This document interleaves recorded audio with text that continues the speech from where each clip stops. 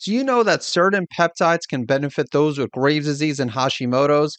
If you want to learn more about how peptides can help with thyroid autoimmunity and other chronic conditions, then you'll want to check out the brand new Peptide Summit hosted by Dr. Jenny Flagar. In fact, peptides play a huge role in helping Dr. Jenny overcome her Hashimoto's condition. To register for the free Peptide Summit, visit savemythyroid.com/peptides. Hey, this is Dr. Eric, and in this episode, I interviewed Dr. Weston Childs. This is the second time I've had Dr. Childs on the podcast, and in this interview, we discuss weight loss strategies in those with hyperthyroidism and Hashimoto's. While weight loss is commonly associated with Hashimoto's, many people with hyperthyroidism experience weight loss. In fact, that described me when I dealt with hyperthyroidism. However, this doesn't describe everyone, as some people with hyperthyroidism struggle to lose weight, which is why we decided to discuss weight loss strategies in both those with hyperthyroidism and Hashimoto's. And so let's go ahead and get started. Welcome to the Save My Thyroid podcast, hosted by Dr. Eric Osansky. To stay up to date on the latest thyroid health-related topics, visit SaveMyThyroid.com. The following discussion is for educational purposes only and is not intended to diagnose or treat any disease. Please do not apply any of this information without first speaking with your doctor. Now let's head to the show.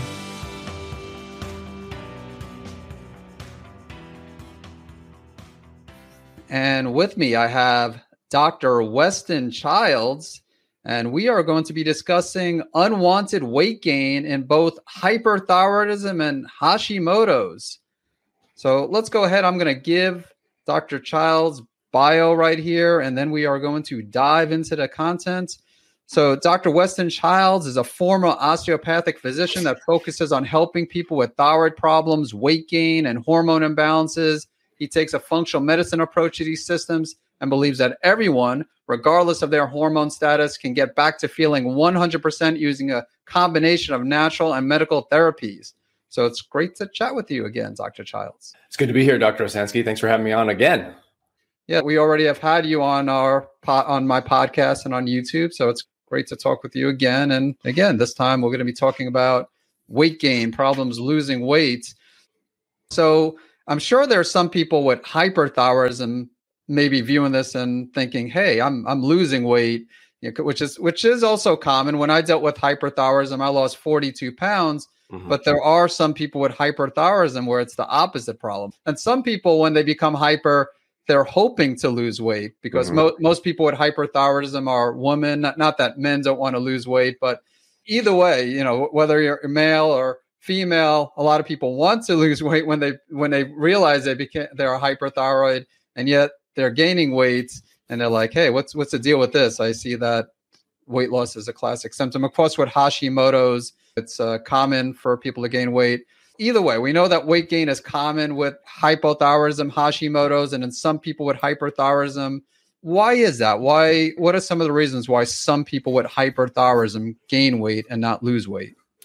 Yeah, that's a great question. And I think in order to kind of talk about this, we have to get clarity on what we mean by hyperthyroidism and hypothyroidism.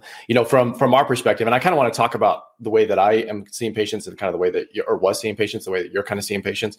And I think it'll make a lot of sense as we kind of dive into this. But traditionally, we think about hyperthyroidism as having too much thyroid hormone, right? It's somebody who's producing too much thyroid hormone. That thyroid hormone is overstimulating their body in various ways. It's causing a rapid heart rate. It's causing their hair follicles and cycles to rapidly turn over. So they're losing hair. It's revving up the metabolism. So they're losing weight. They're having more gastrointestinal function. So they're having, looser stools or even diarrhea. That's the hyperthyroid state. And then obviously hypothyroid, meaning low thyroid, is the exact opposite.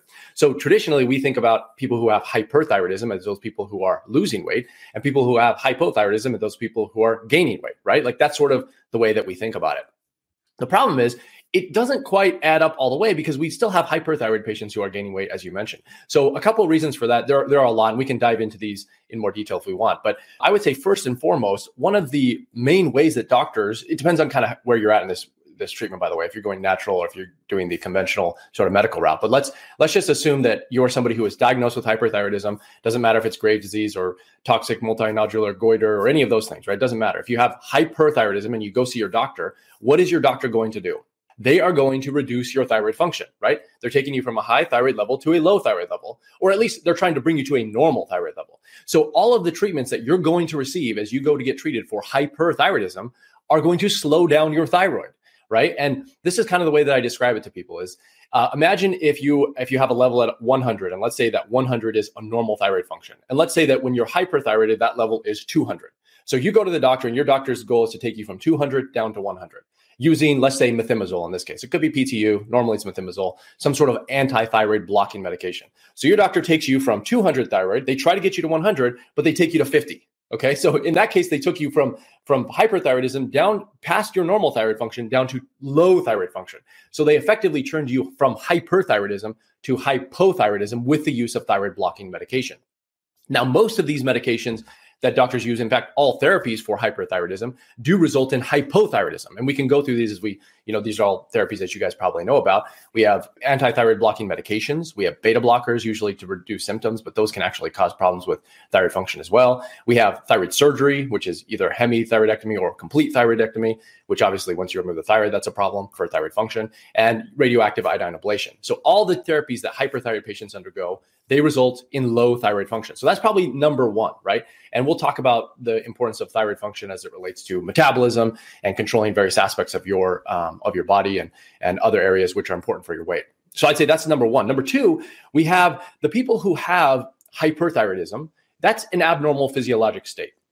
So what I mean is there are problems that are underlying that issue, which are then manifested in the thyroid. So for instance, we have these underlying issues such as inflammation, gut dysfunction, insulin resistance, and leptin resistance, which may have preceded your diagnosis of hyperthyroidism. Now, when you get hyperthyroid, you have these underlying issues that still exist. They can cause weight gain by themselves. So each of these things, that would be one. And then I guess another one that I would add in there would be medications such as beta blockers. So we talked about methimazole and anti-blocking thyroid medications, but other medications, including SSRIs, antidepressants, narcotics, these can all impact thyroid function as well. So if you are a hyperthyroid patient taking some of these medications, these can also slow down your thyroid beyond which would be normal for you and lead to weight gain, or at least lead to conditions which then exacerbate weight gain. So I would say those are probably the 3 or 4 main ways, however many we talked about there, the ways that hyperthyroid patients can start gaining weight. And actually, this is, I would say, very common. In fact, I think another thing that's worth mentioning here, Dr. Osansky, if I could just take a couple seconds here, is kind of explain the difference between the people that would probably be going to see their conventional doctor versus the people that would be seeing you. So if you were going to go, let's say you were diagnosed with Graves' disease, because that's the most common cause of hyperthyroidism. Let's say that you have kind of one of two options here. You can go take sort of the natural route and try to avoid the anti-blocking thyroid medications using supplements, diet, and lifestyle, which would probably lead you to someone like Dr. Osansky, right? That's what you're probably going to end up doing. Or you can go to your doctor, which is what most people do, and then they go down that path of taking anti-thyroid blocking medications. Now, depending on which path you take, the outcome is going to be a little bit different. So if you're going down the path where you're trying to do things more naturally, you're going to be using supplements perhaps instead of medications generally. So maybe you're using motherwort instead of an anti-thyroid medication or bugle or something like that, right? You might be using one of these, and that is going to they aren't necessarily as powerful as the medications, which means that the thyroid function is not going to go from, let's say, 200 down to 50. Instead, it might go from 200 down to 125. So in that case, you're still borderline hyperthyroid, which makes you're more likely to lose weight when you're doing that route versus taking the more, I would say, aggressive route of using medications. So I think the distinction between which path you're taking, where you're at in the lifestyle cycle in terms of treatment, did you get your thyroid removed? Is it ablated? What type of underlying issues you have? So it's a pretty complicated scenario, I would say, and it really depends on the individual and where they're at. I know it's kind of a long-winded answer, but that's sort of how I would think about it.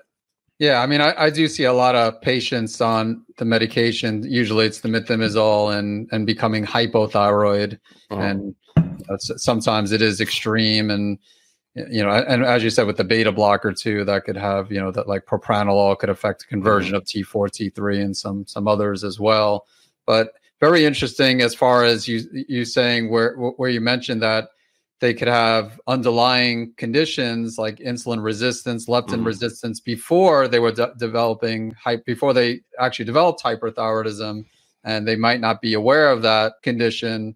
because when they go to see the endocrinologist, they're focusing on the hyperthyroidism, doing the thyroid panel, might do I guess they might do a CMP, a comprehensive metabolic panel, but looking for glucose, but that doesn't always tell us if someone has insulin resistance. They might do a CBC with differential. So let's talk a little bit about insulin resistance, leptin resistance, with both, I guess, hyperthyroidism and Hashimoto's. So how do those impact weight loss? Like how do those lead to problems losing weight? Yeah, that's a good question. So I think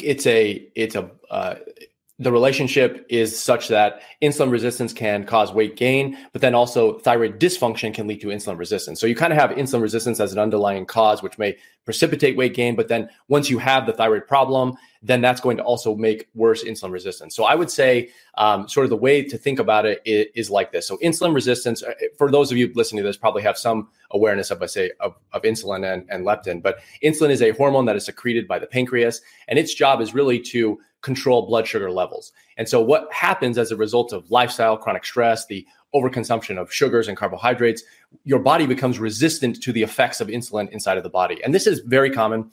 It's just, statistics put it as high as 50% of all people in the United States have some degree of insulin resistance. And you can think of insulin resistance existing on a spectrum, wherein some people have very severe insulin resistance and some people have less severe insulin resistance. But I would say, just discussing and my experience in looking at people and treating people, most people who end up with thyroid problems already had some element of leptin or insulin resistance before their diagnosis of their thyroid problem.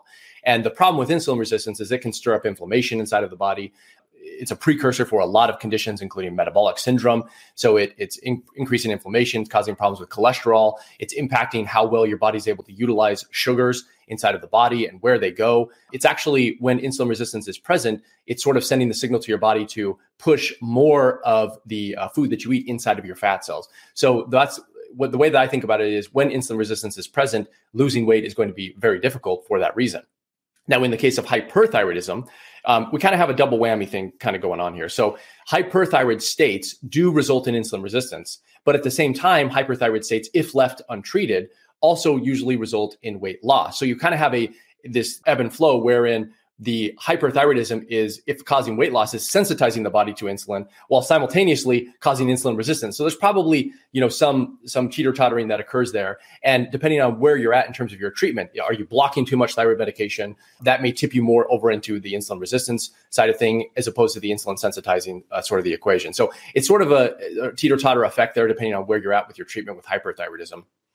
Okay, so leptin is another story, but I would consider that to be a fat storing hormone as well. Leptin is also a hormone secreted by fat cells instead of the pancreas in this case. And I would say is probably the most important and underappreciated hormone as it relates to your ability to lose weight, especially if you are a thyroid patient. So the way that it kind of works physiologically speaking is that as you gain more weight in your body, as your fat cells accumulate in size, they start to secrete more leptin. And the whole goal of that is for your fat cells to communicate with your brain, because they don't really have a direct messaging system built in. So what they do is they start secreting leptin out, and that leptin floats up to the brain. It triggers the hypothalamus, and it's supposed to be the communication between the fat cells and the brain, that when fat cells are high, to tell the brain, hey, we need to change whatever we're doing. We need to increase metabolism. We need to alter our appetite. We need to alter enzymes and protein production such that we start burning off fat so we can lower these leptin levels, or at least the fat cells, so that we can lower the leptin levels. So that's the communication between leptin, your fat cells, and your brain. Now, the problem is the communication is between the fat cells and your brain in the hypothalamus. And that's sort of the same area that, as you know, and we'll talk about this probably a little bit later, but that's sort of the same area that the thyroid is being regulated. So we have the hypothalamic pituitary axis that then is involved with the thyroid gland as well. So leptin and thyroid hormone are they're connected to each other, such that when you have problems with thyroid hormone or leptin, you have problems with the other. So it's kind of a bidirectional relationship there. So if you have problems with leptin, you'll have problems with your thyroid. And if you have problems with your thyroid, you'll have problems with leptin. And I would say, again, that leptin is one of those that isn't being looked for. We know the importance of insulin because people have diabetes, they have metabolic syndrome, et cetera. I just don't think, at least I'm ordering it a lot, or was ordering it a lot. I don't know. Are you ordering a fair amount, Dr. Osansky, or are you, where do you sit on the whole leptin sort of thing? Yeah, I can't say I order a lot of leptin. Actually, after the first interview, I started doing it more with some patients, mainly if they are gaining weight, having problems losing weight. I do commonly recommend insulin, like doing a fasting insulin along with hemoglobin A1C. So I don't know where you stand on those markers, but with leptin, a few months ago, I started as far as depending on the person. I can't say everybody with hyperthyroidism, everybody even with Hashimoto's. Maybe I should. I don't know. I mean, I think it depends on their symptoms. I think it depends on what they're experiencing. It's good if weight is in the equation. If weight is a problem for them, then I would always recommend, getting it. You might as well grab it. And the thing is in order to test for leptin, you need to be in a fasted state. Typically, I will test for leptin. I'll check for insulin as well, because you want insulin. You want to be in a fasted state for testing insulin. You can check a 8 a.m. serum cortisol at the same time and thyroid function. So you can get an idea of what's happening in the body by checking all of these hormones at the exact same time. But yeah, I would say in terms of the importance of, I would say leptin, probably number one, number two, most important fat weight loss hormone, however you want to kind of describe it, because if it's dysregulated, then weight loss is essentially going to be very difficult. I guess I can kind of talk a little bit about leptin resistance if you don't mind. Sure. So leptin resistance and the diagnosis of leptin resistance is something that I would say a lot of doctors are unfamiliar with. So if you're going to your conventional doctor and you say, hey, can I check my leptin? I heard that, leptin's important for losing weight. I'm not losing weight. What's the deal?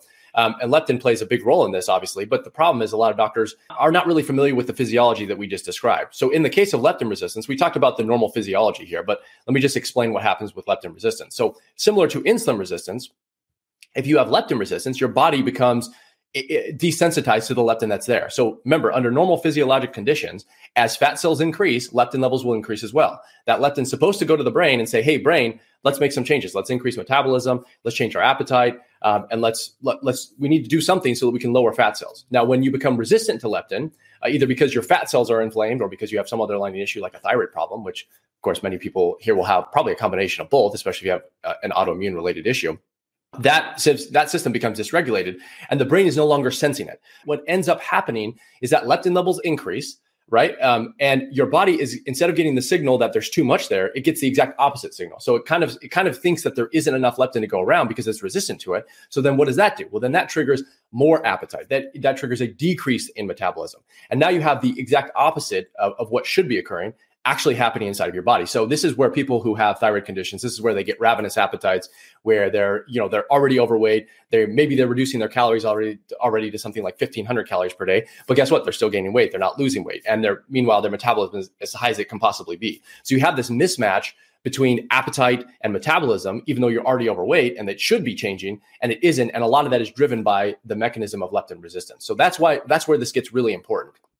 Yeah, it makes sense. Again, similar with insulin resistance, you have higher levels, and that's what you're looking for in a test. You're looking for, the leptin to be high, and, the person's going to have an increased appetite and still going to want to eat, and that's not going to help. But is it safe to say that even in cases like where they are restraining themselves from eating, it still might not be enough? Like if someone just changes their diet with leptin resistance, at least I find that with insulin resistance, there's usually like an inflammatory component. So the person could be following a ketogenic diet and they might lose weight, but it depends on the person. Some people still, even following keto, might struggle making the dietary changes alone or even in combination with exercise. So I don't know if you found that when you were seeing patients. Hey, this is Dr. Eric, and if you're looking to do everything you can to save your thyroid gland, in addition to listening to this podcast, there are a few different ways we can help you. First of all, I've written a book on hyperthyroidism called Natural Treatment Solutions for Hyperthyroidism and Graves' Disease, as well as a book called Hashimoto's Triggers, which of course is on Hashimoto's thyroiditis, and you can find both of these on Amazon as well as other websites where books are sold. Second, you could also join my Graves' disease and Hashimoto's healing community by visiting autoimmunethyroidgroup.com. And finally, if you want to get personal help from me, you could visit the website workwithdreric.com. Just to let you know, I only see a limited number of new patients each month, and I do require anyone interested to complete a brief online application before working with me. And now back to the show. Yeah, definitely. I mean, this is if you are in a position like ours, where you get to see a lot of people, different patients, you get to see how they react to different diets and different protocols and things like that, it becomes easy to look at it from a different angle than I think what most people do. Because if you're looking at it from the perspective where if you want to lose weight, all you need to do is reduce your calories and exercise more. And if you're not losing weight, then you're not doing that. There's something wrong with that model, because it doesn't apply to everyone, especially those people who are in the thyroid situation. So I can recount numerous examples of patients who are eating, 1,000 calories per day. And I have no reason to suspect that they're lying. I believe that they are telling me the truth when they say that, right? Most people will say, well, they're actually just eating more than they say they are. That may happen in some instances, but I believe most of the time people are pretty accurate, plus or minus, let's say 10, 15% of their caloric intake, if they're tracking it, pretty rigorously. Now, the problem is you have a lot of these thyroid patients who are consuming 1,000 calories per day, but still gaining weight. So what gives? And I put them on the ketogenic diet. I put an elimination diet. I've done AIP diet. I've done, carnivore diet. I've done all sorts of different types of diets with these people, and they still don't lose weight. So this tells me that there's something more to this idea that weight gain is primarily driven purely by calories. Now, in the case of thyroid patients, including hyperthyroidism, hypothyroidism, Hashimoto's, Graves' disease, et cetera, and by the way, those people who have had their thyroid removed, I think a lot of it is driven by hormones. So I would say more important than calories, even though calories are important, would be what is happening inside of the body at the level of the hormones. A lot of people know this, right? This is why the whole idea of the ketogenic diet exists. They will say, yes, calories are somewhat important. How important is kind of debatable. But they believe that insulin is the primary driver of weight gain. So they'll say, okay, the whole goal here in our dietary recommendations of, let's say, the ketogenic diet or even the carnivore diet to some degree, is to reduce as much stimulation of insulin as we possibly can. Therefore, we will sensitize the body to insulin and you'll lose weight. Now, the problem is people do that and they still don't lose weight, right? So there's something else involved other than insulin. So I would say, while insulin is important, there are other hormones that are just as important as well, including the thyroid, including cortisol, including sex hormones, including leptin. And I would say insulin is in there as well. So if you are a thyroid patient struggling with weight, I say, my opinion, I've had a lot of success in helping people lose weight, would be to focus more on the hormones as opposed to the calories. Now, yes, you definitely can and should focus on the quality of the food that you're eating, and even the quantity to some degree. And we can talk about that if you want. But I'm sure you have seen sort of a similar experience as me, where people are doing exactly what you say.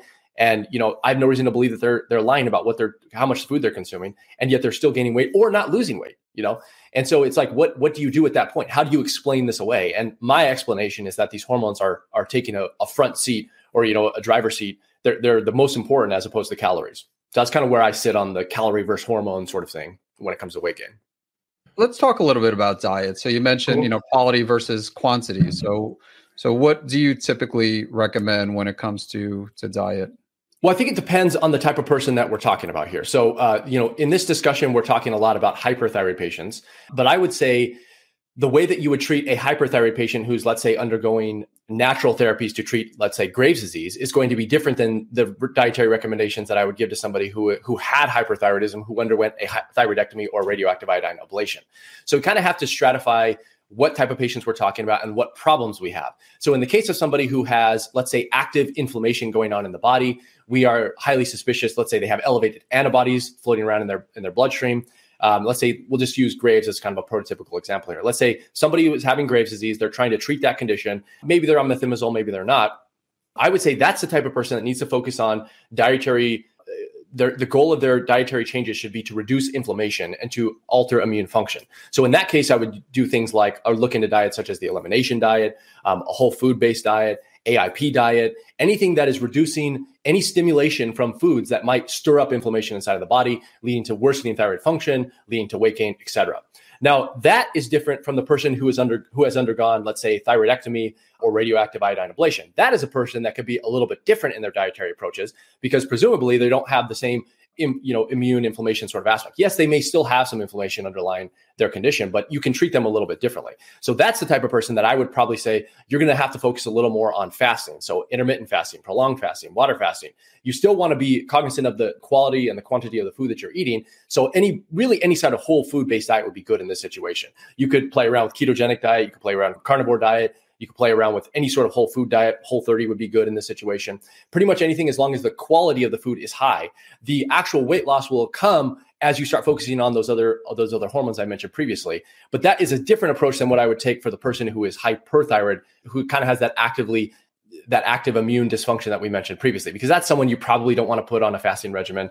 Fasting might make them a little bit worse or cause worsening weight gain. So it really kind of depends on where that person's at. And then also, how are you going to make changes to their diet based off of their personal preferences? So I'm not the type of person that thinks that you can just apply a broad stroke to everybody with a thyroid condition and say, this universally is the best diet for hyperthyroidism, and this is the best diet for Graves' disease, and this is the best diet for those people who have had their thyroid removed, or even Hashimoto's for that degree, right? Or for that matter. I don't think that works. I try to take a more individualized approach to dietary management of any particular patient. And I think that works the best. And I have had people who have lost weight consuming high carbohydrate diets. I've had people who lost weight consuming, high potatoes, lots of potatoes and sweet potatoes in their diet, and lots of fiber and everything in between that you can possibly imagine. And the one thing that I found is that no two thyroid patients are really alike. They can have similarities, but they're not the exact same in terms of what's going to work for them. Yeah, I definitely agree. There's no diet that fits everyone perfectly. And I'm glad you brought up the fasting. I agree that when it comes to my hyperthyroid patients, I typically don't recommend intermittent fasting. And interesting when you mentioned like someone gets a thyroidectomy or someone receives radioactive iodine that you do recommend fasting. Mm-hmm. So with Hashimoto's, I'm guessing you also don't recommend fasting since it's like more of an active inflammatory state, kind of like Graves'. Well, actually, I do recommend frequently fasting inside of Hashimoto's, and I would say it depends on thyroid function. So my hesitancy in recommending fasting in the case of active, let's say Graves' disease, in which you're being treated naturally, is that the fasted state might, cause a little overstimulation of the metabolism and lead to worsening weight loss, like beyond the point that you want them to be, right? Muscle catabolism and so on. And you don't want that. But in the case of Hashimoto's, you do have some people with Hashimoto's who have a hyperthyroid state, and they can fluctuate in and out of hyperthyroidism. That's usually uncommon. Usually Hashimoto's is, the low thyroid function generally, but it can fluctuate up and down. Some people do enter hyperthyroidism though with Hashimoto's, so that does occur. But in the case of Hashimoto's, most people are hypothyroid, and fasting actually does have benefits in terms of its impacts on inflammation and other areas inside of the body. So it is beneficial in the case of autoimmunity. So for instance, if somebody had, let's say, MS, let's say you're listening to this and you have MS or any sort of, lupus, any other autoimmune disease, I still think fasting is highly beneficial for those patients. And so I would say fasting as a therapy, outside of its impact on weight loss, but as it relates to immune function, is still very beneficial. So fasting should be used if possible. And in the case of Graves' disease, I think it can be used, but it should be used cautiously. Hopefully that clarifies my sort of standing on that.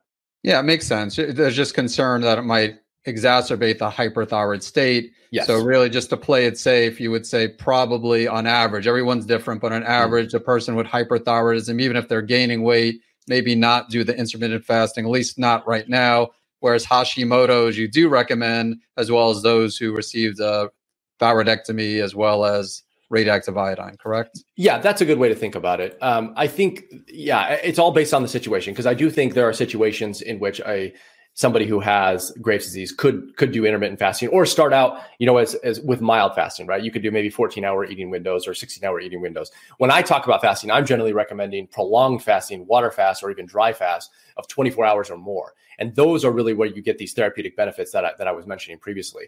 And I'm a big fan of using fasting as a therapy for weight loss, but also, as I mentioned, for treating autoimmunity or just balancing immune function. But again, just be cautious. The worst thing you could do is if you're listening to this and run out and start doing, a 2 or 3 day fast, and you're already in a hyperthyroid state, and all of a sudden you start catabolizing some of your muscles, that's not what you want to do. So before you run out and do something like that, touch base with someone like Dr. Osansky or someone else like that understands this sort of philosophy, so you don't put yourself in a worsening situation, because I don't ever want to lead anyone down that path. How about cortisol? So you briefly mentioned cortisol. Mm-hmm. So how does that play a role when it comes to weight gain? Like, especially I imagine high cortisol will have a greater impact than someone who has depressed cortisol levels. Yeah, for sure. So cortisol is another really important hormone. In fact, I would say in terms of its impact on weight is not as important as, let's say, insulin or leptin. I would say I would put those in terms up there as like number 1, number 2. Insulin, leptin, most important fat hormones as it relates to your ability to lose weight. Then I would say you probably have maybe tied for 3rd, 4th place would be the sex hormones and cortisol. And actually, I put probably thyroid hormone up there at probably the number 3 place. So cortisol is important, but not as important as some of these other ones that we have been discussing. So cortisol, just a brief, sort of physiology for those people who aren't familiar. Cortisol is the hormone is secreted when you are under a lot of stress. Its whole goal is to sort of help your body adapt to stress. Now, normally that's actually not a problem. It can be a good thing, but much like these hormones these syndromes that we've been talking about previously, whenever something becomes overstimulated, that's when it becomes a problem.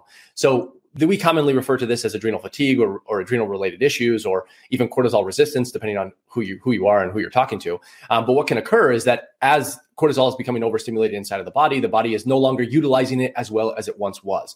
Now, a lot of people will believe that this sort of the way of thinking about adrenal fatigue is that as your body becomes more pressed with stress over a long period of time, cortisol levels tend to increase. And then over time, your body loses its ability to sort of handle that production, and then it sort of peters out and it goes down.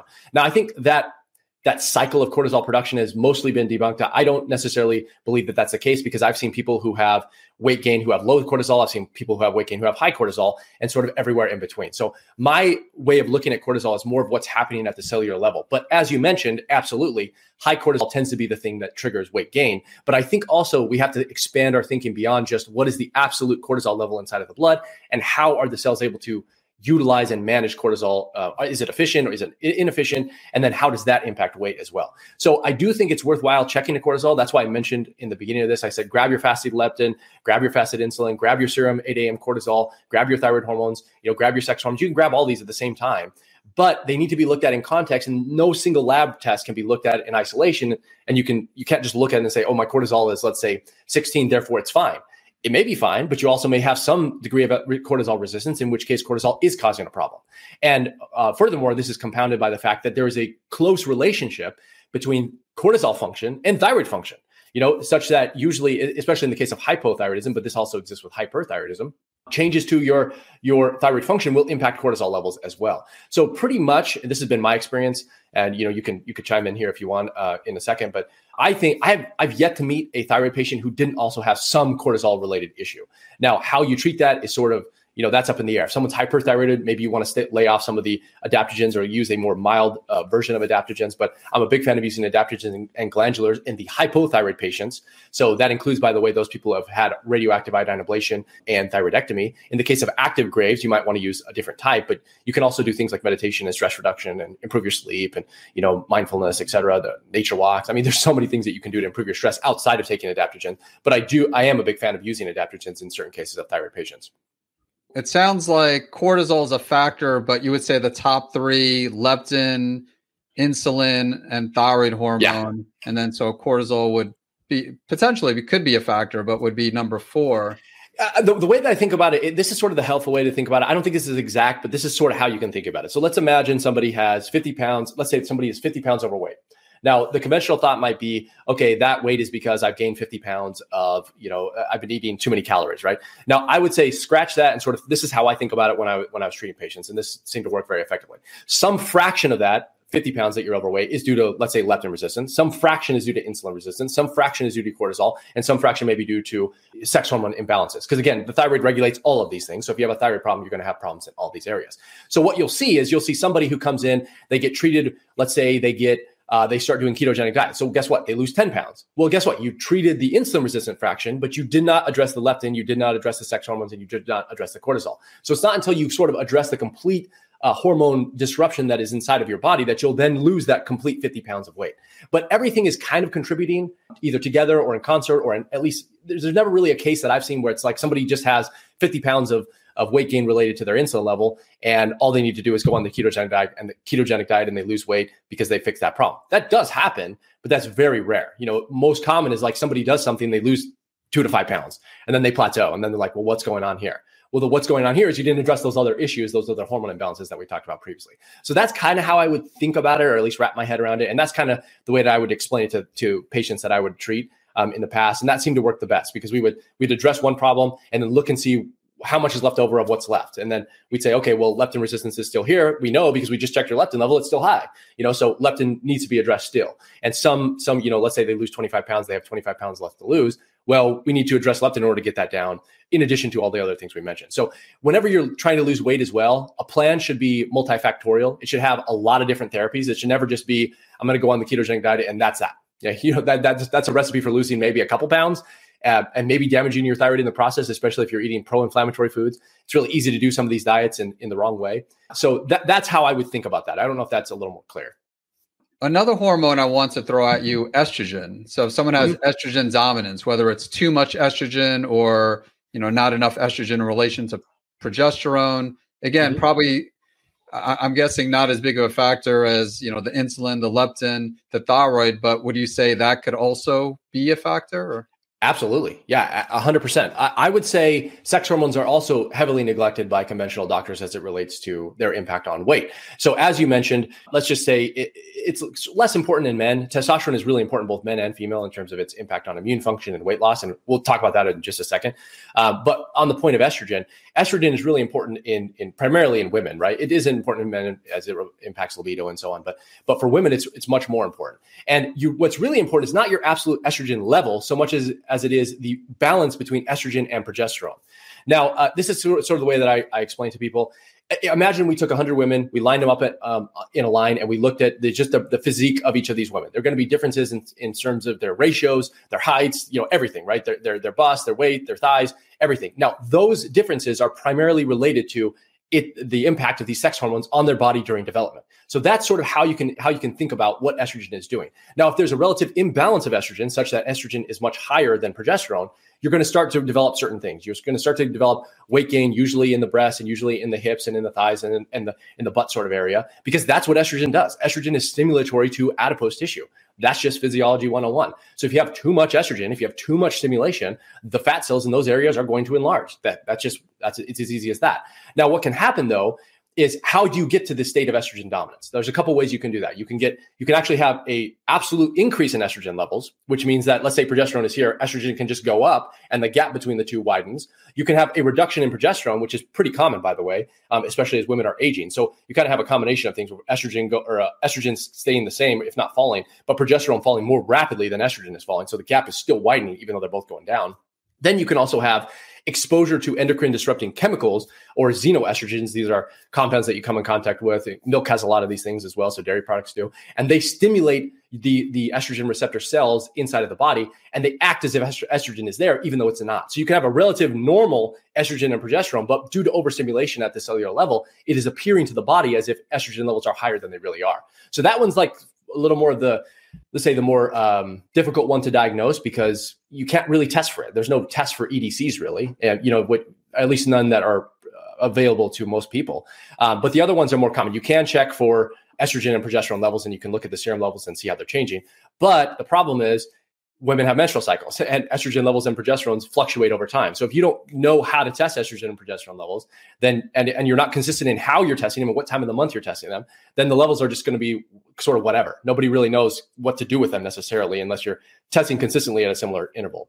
But yeah, to answer the question, I think estrogen is very important, especially for women. And I think estrogen causes, the way that I would think about it in women who are gaining weight is, you want to look at where that weight is being placed on your body.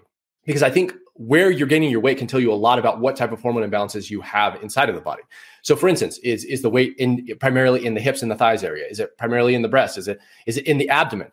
Abdomen tells you something different than it does in those other areas that we mentioned previously.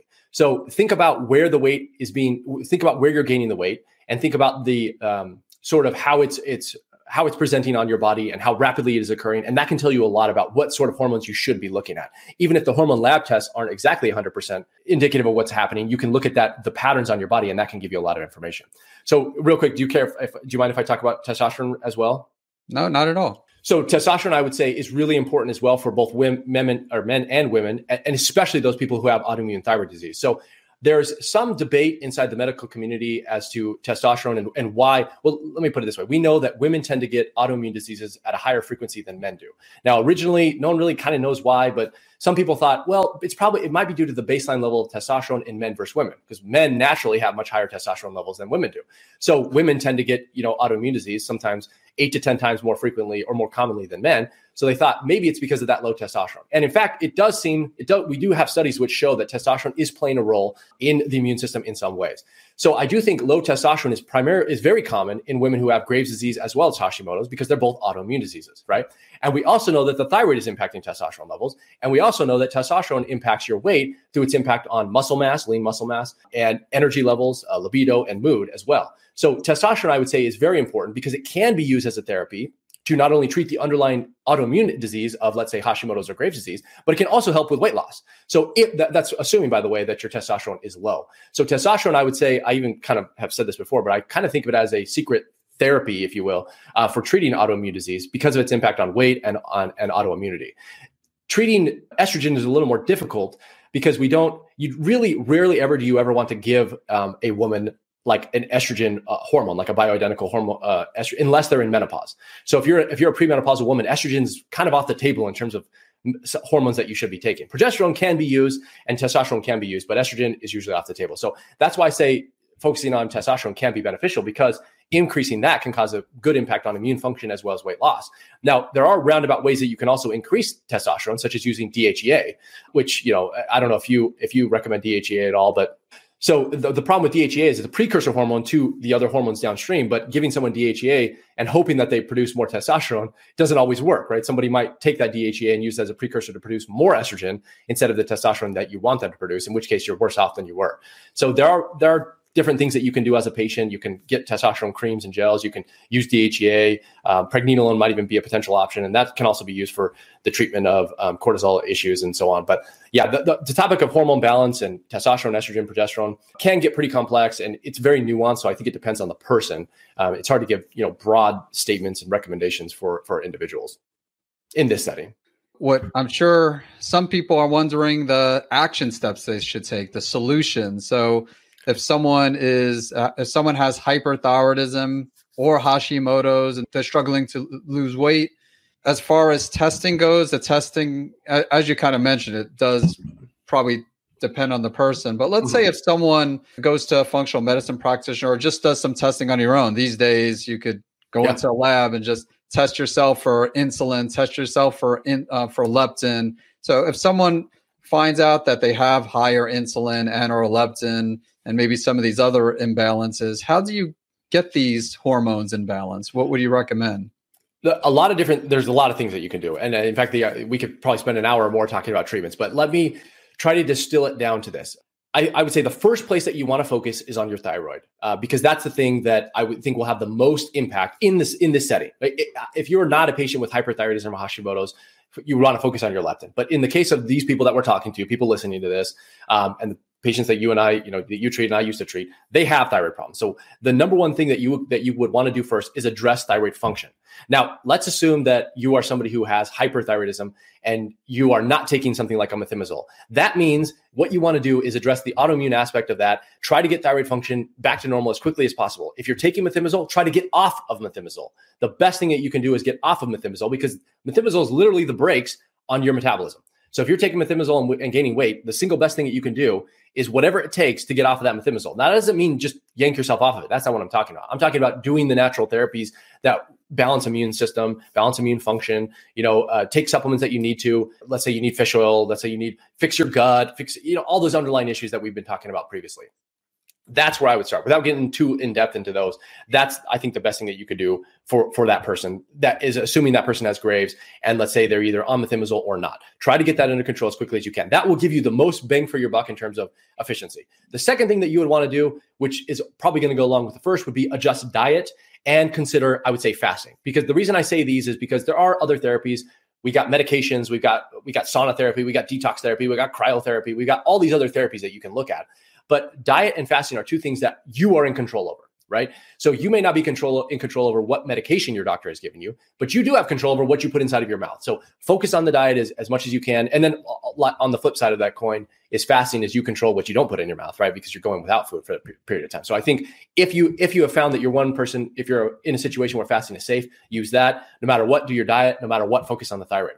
When it comes to those people who have undergone thyroidectomy or radioactive iodine ablation, and I'm not sure how many of those people are listening to this, so I don't know how much time to spend on that, but that's a different story.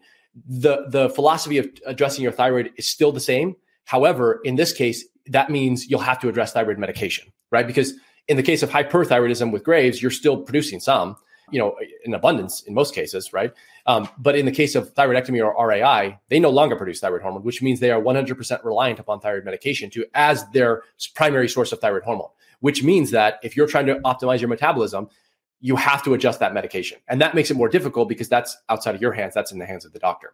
But thyroid function, number one, no matter where you're at, is the thing to focus on. If that means, getting off of thyroid blocking medications, balancing your immune system so that your body stops overproducing it, that will help. That will go a long way with inflammation. Or on the flip side, if you are somebody that needs to take thyroid medication, still that needs to be number one. And then number two and number three would be diet and or fasting. Fasting for sure in the case of RAI and thyroidectomy, possibly in the case of active Graves' disease in which you're not being treated with a thyroid blocking medication. So is that a decent starting place? I mean, we could go into more detail if you want on various other therapies. No, that's great. I assume also stress management for the cortisol. Sleep, stress, Yeah. How about supplementation? Sure. Supplementation. So again, that's going to depend heavily on the type of hormone imbalances that you have. So preceding the treatment recommendations that I mentioned, you always want to get testing first because testing will help direct the type of therapies that you're going to be focusing on, right? So let's say you get your insulin checked and your insulin checks out that it shows that you have a significant amount of insulin resistance. Well, that means that you can now focus your supplementation on treating the problem of insulin resistance. So in that case, berberine, you could use dietary fibers, konjac, propylmanin. Glucomannan is another one of those. Fish oil is really helpful for that. Turmeric is really helpful for that. So there are things that you can use. Alpha lipoic acid. In the case of insulin resistance, you can target supplementations to that particular issue. In the case of leptin, let's say leptin is really high in this case and insulin is not in the second case. Well, there are some things that you can take, glycosaminoglycans, L-glutamine. Those are particularly beneficial. Fish oil is another one that's beneficial for both leptin resistance and insulin resistance. And I will throw on berberine as well to treat leptin resistance, even though that's more of a insulin resistance type of issue. In the case of thyroid, let's say you're trying to balance your immune system. Well, then in that case, your supplementation will be more directed to your immune system. So you want to be looking at magnesium and vitamin D and zinc. So it kind of really depends on what the underlying issue is and how you want to address that. I would say universally, though, some good supplements that everyone could benefit from would be a solid multivitamin, vitamin D, probiotics, and then I would say, what else would be a basic recommendation? Magnesium. Well, you said omegas. You said fish oils, omegas. I'm trying to think of let's say somebody doesn't know what their lab tests are. These would be the things that you could start with right away. And the whole goal of these wouldn't be necessarily to help with weight loss, but would be to sort of level the playing field, replace loss of nutrients so the body is functioning more optimally so that it can take care of itself. Oh, I would also add protein powder in there pretty much regardless of whatever situation you're in. Protein powder is really good for managing appetite, helping build lean muscle mass. And it has a lot of other benefits as well. So I'd throw protein powder in that mix of just general supplementation for pretty much anybody with thyroid conditions. You'd be safe to use those. Any specific type of protein powder like pea protein, whey protein? Yeah, I would say in the case of autoimmune disease, generally you want to stay away from whey-based protein powders if you have thyroid conditions, especially autoimmune disease. Some people can get away with it. Now, the downside to whey protein, and we can get a longer conversation about this, but actually one of the benefits to whey protein is it has a pretty robust increase. It causes a robust increase in glutathione just naturally based off the amino acid profile, which is amazing for anybody who has thyroid gland inflammation, which is all autoimmune diseases. So we're talking Hashimoto's and Graves' disease, right? So if you can, you would want to use whey protein for the pure benefit of getting more glutathione. The problem is it also has an immunogenic component wherein it can cause worsening inflammation inside the body. So if you can get by with whey, I think it actually can be beneficial in some situations, but you're safe. You're more safe just starting with like a pea-based protein or a plant-based protein. Avoid the whey for now, at least until you can tolerate things, at least until you can get your gut function under control. So stick for the more vegan, plant-based protein powders for thyroid patients, at least to start. And maybe you can dip your toes into the whey sort of stuff. Another one would be egg protein, which actually is pretty good if you can get it. And then you can also try bovine-based protein powders as well. Those tend to be pretty good for AIP diets and whatnot. But so you can kind of play around with the various types of protein powders that are available. But I would say if this is getting, if it's getting into the weeds a little bit, just focus on the pea-based protein powder, the vegan-based protein powders. That's probably the best place to start. But do look for fillers, do look for binders, do look for dairy, hidden dairy in there, because if you're just going to the grocery store and grabbing like a vegan protein powder or something, you never know what's in it. All sorts of artificial flavors, dyes, fillers, binders. That's all stuff you want to avoid 100%. So make sure you're getting a good quality protein powder that doesn't have many added ingredients. I agree. And I typically don't recommend whey protein. I just threw that out just because a lot of people do consume whey protein powder. Yeah. But usually I agree. The pea protein, the hydrolyzed beef for like AIP. Yeah. And even pea protein, I find if someone's like following AIP, usually they could tolerate like a good organic pea protein. And I think so too. There's a lot of people that will say, I can't use this because I'm on AIP. I really don't see any issue. Usually, obviously there's 5 to 10% of people that just never fit the mold and they always react, but for the most part, I think it's fine. So it sounds like our experience is pretty similar there. As you mentioned, we could go on probably for another hour, but unfortunately, we got to wrap things up. And where could people find out more about you? Sure. So you could go to my website. If you just type in my name, Dr. Weston Childs, the actual website is restartmed.com. You could go or just type in my name or go to restartmed.com. I've got a podcast. I've got a YouTube channel, Instagram, Facebook, Pinterest, you name it. It's all over there. So just head to the website. I've got a bunch of free downloads. My information tends to focus more on hypothyroidism. I do talk about all types of thyroid conditions, and generally the people who are coming to seek information from me, these are people with hyperthyroidism who are now hypothyroid, meaning these are people who have undergone radioactive iodine ablation or thyroidectomy. So I have a lot of information still on hyperthyroidism, but not as much as Dr. Olshansky, I would say, because you kind of primarily focus on hyperthyroidism, right? Yeah, I'd say about 80% of my patients are hyperthyroid. So I do work with some Hashimoto's patients. Hashimoto's too. Yeah. But so it was the flip for me. So, but yeah, I still have information on both and, still obviously enjoy helping patients with any type of thyroid problem. Right? It doesn't really matter to me what they have. That's just sort of my passion. All right. Wonderful. And of course, I'll include links to his website and podcast in the show notes. But yeah, thank you. Thanks, Dr. Childs. It was great chatting with you again. Look forward to having yet another conversation in the future, whether it's about losing weight or some other topic related to thyroid health. Let's do it. I think it'll be good. It was a pleasure being on here. Thank you for listening to the Save My Thyroid podcast. If you haven't done so already, make sure you hit subscribe to stay up to date on the latest thyroid health-related topics. And if you enjoyed this episode, please consider leaving a review. Thank you so much for tuning in. So this was the second time I interviewed Dr. Childs, and it was a pleasure chatting with him again. And if you happen to hear any clunking sounds during the interview, it most likely was Dr. Childs' water bottle, as he was drinking out of a stainless steel water bottle throughout the interview, and at times would clunk it down on the desk. Anyway, for those with hyperthyroidism who are interested in learning more about losing weight, I do have a solo podcast episode entitled Maintaining a Healthy Weight When Dealing with Hyperthyroidism. This is episode number 12, and so you might want to check this out when you get the chance.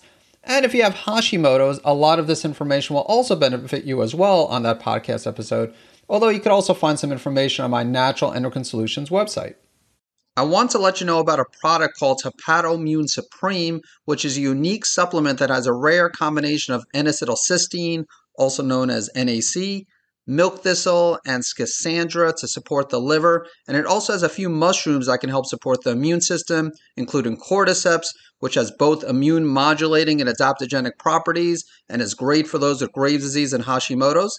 To learn more about Hepatoimmune Supreme, visit SaveMyThyroid.com/liver support.